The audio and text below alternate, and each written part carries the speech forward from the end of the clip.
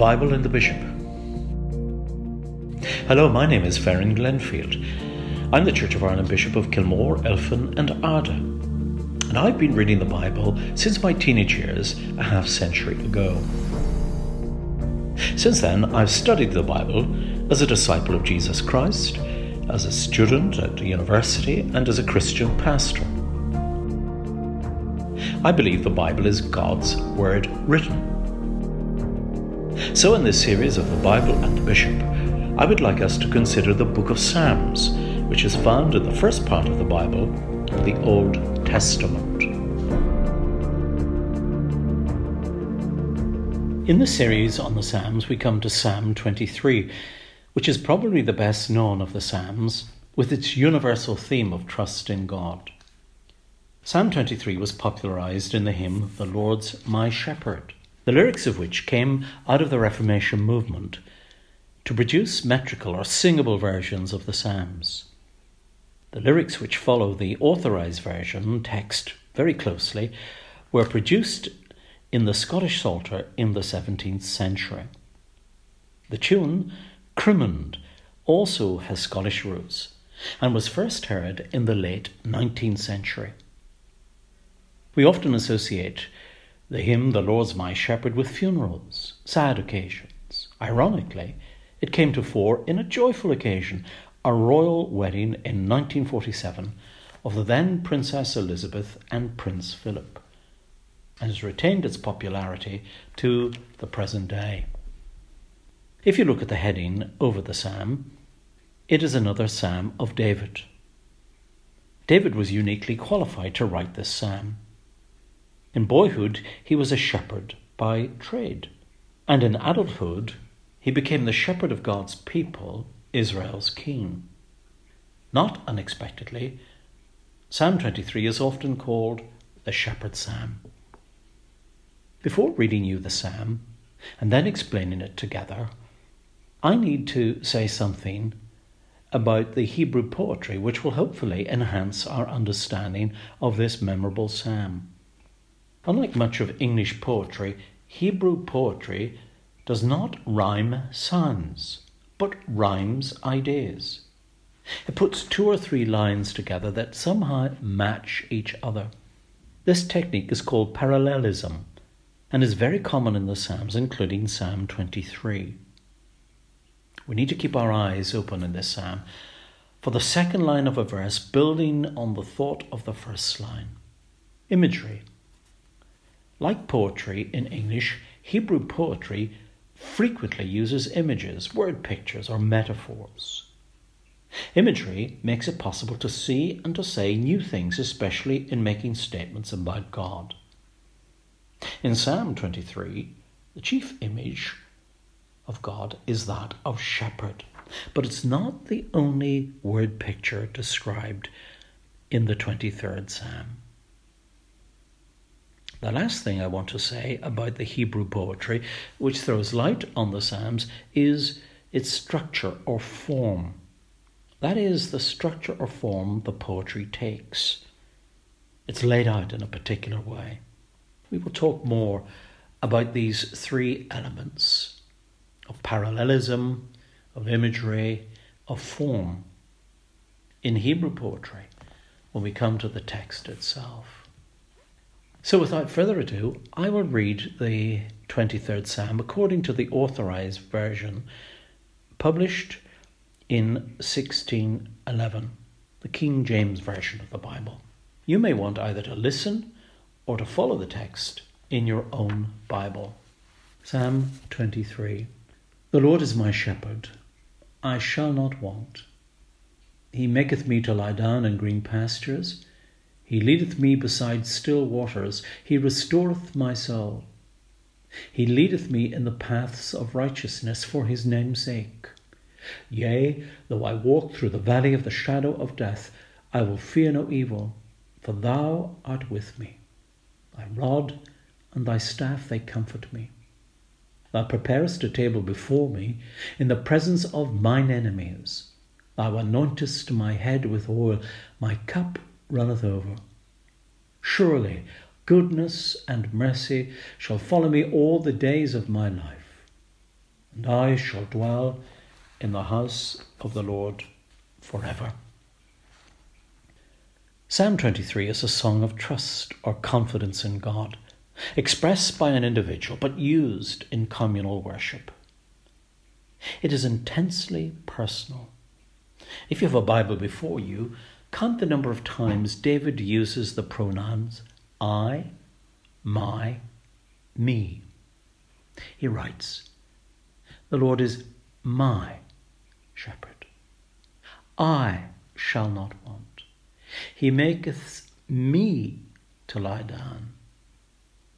By my reckoning, the pronoun I occurs 4 times, me appears 5 times, and my is used 6 times in the psalm. Does that tally with your totals? In spite of the intensely personal and intimate language used, Psalm 23 is not necessarily about David. It is more about God. He is the subject and the object of this song of trust. We see this in a number of ways. For example, the psalm begins and ends with God. The opening words in verse 1, "The Lord is," and the closing line in verse 6, "The Lord's house." In the Hebrew text, God is first and last. Yahweh, the personal name of God, is the opening word, and likewise the final word of the psalm in Hebrew is Yahweh. God is also the chief actor in this psalm.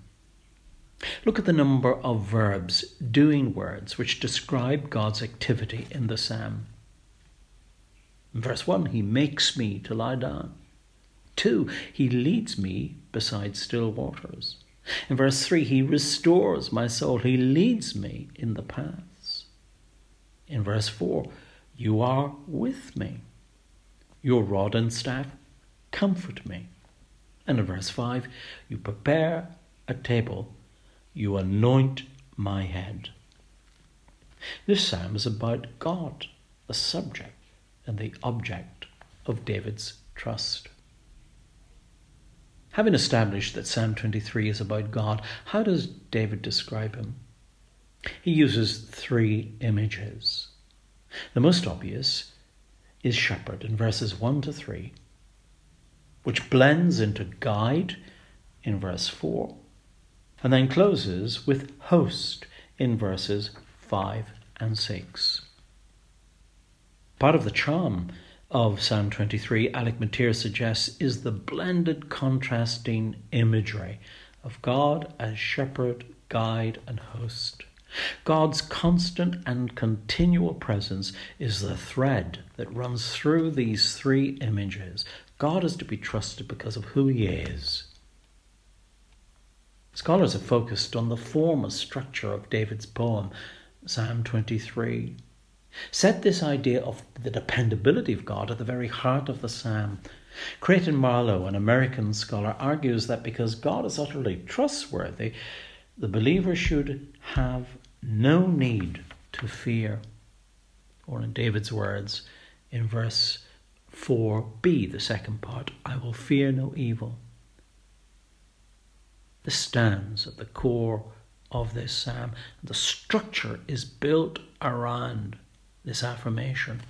Everything said about God in verses 1 to the beginning of verse 4 point to David's affirmation, "I will fear no evil, all because God is with me." And everything said about God in verses 5 and 6 flow from the conviction that God is present with David. Now let's turn to the text itself to flesh out these ideas. First, in verses 1 to 3, we have David's confession. "The Lord's my shepherd." A shepherd in the ancient world and in the contemporary world looks after sheep. He cares for them. What does he do? He feeds them by grassy meadows, green pastures in verse 2. He waters them beside restful, still waters in verse 2. He leads them. He goes ahead of them on right paths, verse 3. He protects them the overspill of the shepherd imagery in verse 4. His rod or club and staff keep the sheep safe from all predators. The image of God as shepherd recurs again and again in the Bible. It goes back to Genesis chapter 49, for example, with Jacob, one of the founding patriarchs of Israel, blessing his 12 sons before his death. And he refers to God as the shepherd. Psalm 80 begins with these opening lines: "Give ear, O shepherd of Israel, you who lead Joseph like a flock." In the prophetic book of Ezekiel, God criticizes the so-called shepherds of Israel, its kings and leaders, because of their lack of care for his people, his sheep. And so God himself will intervene as shepherd. "I myself," declares God, "will be the shepherd of my people. I will make them to lie down." Ezekiel 34 and verse 15, which echoes the word picture in this Psalm 23. God is therefore the shepherd, both to the individual here in Psalm 23 and to his people as a whole. And because God is his shepherd, David concludes, "I shall not want, I will lack nothing." And the parallelism in David's poetry builds on this. He makes me to lie down in green pastures. He leads me beside still waters. He restores my soul. A hint of God bringing his struggling, wayward sheep back to himself, back to right paths. There's that idea of paths that we've come across before in our studies in Psalm 1 and 16, all which vindicate God's good name for his name's sake. David's confession of faith is this: Yahweh is my shepherd, no other gods. And there were plenty of shepherd gods in his days. Shamash, the Mesopotamian sun god who was said to shepherd the people of the Fertile Crescent. Marduk, the Babylonian shepherd deity. No, David says, Yahweh, God alone, is my shepherd. I wonder, is my faith, or your faith, for that matter, so exclusive, so tenacious, that we can say with David, the Lord is my shepherd? The second way David describes God is as guide in verse 4. Again, this is another familiar picture of God in the Bible. God as guide, directing, guiding his people. We think of this role at the time of Moses and Joshua, leading the people from Egypt, the land of slavery, to Israel, the land of promise. And God goes with his people, guiding them across Sinai. The symbolism of the cloudy, fiery pillar following them as their journey goes. This word picture of guide stands at the heart of Psalm 23. Notice, if you will, the subtle change in the pronoun used in verse 4 in contrast to the preceding verses. In verses 1 to 3, the psalmist refers to God in the third person. That is, he. He makes me, he leads me, and so forth. Whereas here in verse 4, he uses the second person. Listen carefully. Even though I walk through the valley of the shadow of death, I will fear no evil, for you are with me. Your rod, your staff, they comfort me. In the previous 3 verses, David addresses the reader, the listener, us, about the shepherd. But in verse 4, he turns from us, the reader or listener, and he speaks to the shepherd directly. This change in the parts of speech, from he to you, takes place not in grassy meadows, nor beside refreshing waters, but in a place of deep darkness, a shadowy, frightening, hostile place. The right paths can sometimes lead to pleasant places or to fearful spaces. And as Derek Kidner points out, it is in those deep, dark, confining places that the shepherd is no longer ahead of his sheep, but beside them, guiding, protecting with club and staff. Verse 4 speaks in terms of the valley of the shadow of death, a phrase used some 20 times in the Old Testament. Various commentators suggest the emphasis in this phrase should be on the shadow, the deep darkness as the primary thought, and death as the secondary thought. Whatever the case, the Lord's presence makes all the difference. He guides, He accompanies, He walks through the deep darkness that fall along life's journeys. And there's no reason to fear or to be afraid. The believer is not alone, not even in death. Only the Lord can lead a believer through death. All other guides have to turn back at the gates of death.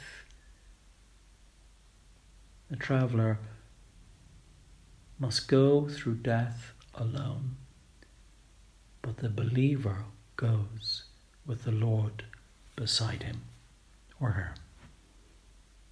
Thirdly, in verses 5 and 6, the concluding verses, the image of guide gives way to that of host. We read, "You prepare a table before me in the presence of my enemies. You anoint my head with oil, my cup overflows. Surely goodness and mercy shall follow me all the days of my life, and I shall dwell in the house of the Lord forever." The biblical foundations for hospitality stretch back again to the book of beginnings, Genesis, to Abraham, who was an exemplar of hospitality. We read of that in Genesis 18. Hospitality was characteristic of nomadic people on the move, wandering with their flocks and herds. And even at the time of David, when the people of God were largely settled in the land of promise, hospitality was culturally important to them. For the people of God, the Lord was the perfect host, welcoming his people into his presence. You see, the God of the Bible is relational. God seeks relationships with those he creates. He calls his sheep his flock. So in verse 5, we've God hosting a lavish spread. A table is prepared. Cups overflow, implying abundance. A head is anointed with oil, speaking of consecration, a setting apart. It is as if David is saying, "You have given me strength through anointing and confidence to defeat my enemies," who, if you notice in verse 5, are actually sat at table. What are they doing there? John Goldingay sees a link between the protection afforded to God as guide in verse 4 and God as host in verse 5. In Yahweh, David is safe because of God's presence and strength in the dark place, and by God's presence and sustenance at the feast, even in a hostile environment. Or as Kidner puts it, it is one thing to survive a threat in the dark valley, quite another to turn it into triumph in a celebratory feast. It's Alec Mateer who makes the fascinating suggestion that David had in mind an incident recorded in 2 Samuel chapter 17 and verses 27 to 29. David had to flee from his son Absalom, who seized the throne in a coup d'etat. He crossed the River Jordan and was surprised to find 3 of his loyal supporters on a raft full of provisions for him and his royal entourage as they had to flee Jerusalem. Even though danger is always near and threatening, the Lord sustains David, whose enemies could not disturb his enjoyment of simply being in the presence of the Lord. To be God's guest is not just for a moment. It is, in the words of verse 6, to be at home in the Lord's house. That prospect is much better than a feast, not just an invited guest for a time, for a day, but to live with the Lord all the days, or as the Jerusalem Bible translates, for all the days to come. And until the safe arrival at the Lord's house, goodness and mercy, God's faithful love, or as one commentator aptly puts it, the shepherd's two faithful sheepdogs named goodness and mercy will safely drive me home. What a lovely thought and prospect. Safe and secure. Home at last. In closing, Alec McTeer draws our attention to God, whom David has described in this psalm as shepherd, guide and host, is the same God who has been disclosed in Jesus Christ. All the images of God pictured in Psalm 23 connect with Jesus, and we see that in the New Testament. Jesus in the Gospel of John chapter 10 is the Good Shepherd, verse 11, the Good Shepherd who lays down his life for his sheep, and no one can snatch his sheep out of his hand. Jesus elsewhere in the New Testament is described as the great shepherd of the sheep, who the God of peace brought again from the dead, in the letter to the Hebrews, chapter 13 and verse 20. Peter also describes Jesus as the shepherd and overseer of souls in his first letter, and also as the chief shepherd in his second letter. Jesus cares, feeds, seeks, restores, and protects those who belong to him by faith, his flock, his sheep. Jesus is also the guide. In John's Gospel, chapter 14, he claims that he is the way, the truth, and the life. No one comes to the Father except through him. John 14, verse 6. He is the only way, the only guide to the Father's house. The early followers of Jesus were described by their contemporaries as followers of the way, which we read in the Acts of the Apostles, the way, the guide. And Jesus in the Gospels is the consummate host who eats and drinks with his guests, who feeds multitudes with meagre resources, who welcomes his friends at table in the Passover meal, who tells stories of great feasts and banquets. And then there is the vision of the marriage supper of the Lamb in the last book of the Bible, in Revelation chapter 19. It's one thing to recognize who Jesus is. It's altogether different to acknowledge and trust him for who he is. The shepherd, the guide, the host, our Lord. Richard Burton was one of a long line of superb actors whose roots were in the Welsh valleys around the once great coal mining and steel-making town of Port Talbot. The 12th of 13 children born to a Welsh coal miner, Richard Jenkins, that was his name. His talent for acting was discovered and nurtured by his school teacher, Philip Burton, whose name he adopted. And so by the 1950s, he became one of the world's leading stage and screen actors. The man with a mellifluous baritone voice never forgot his humble roots in the Welsh valleys.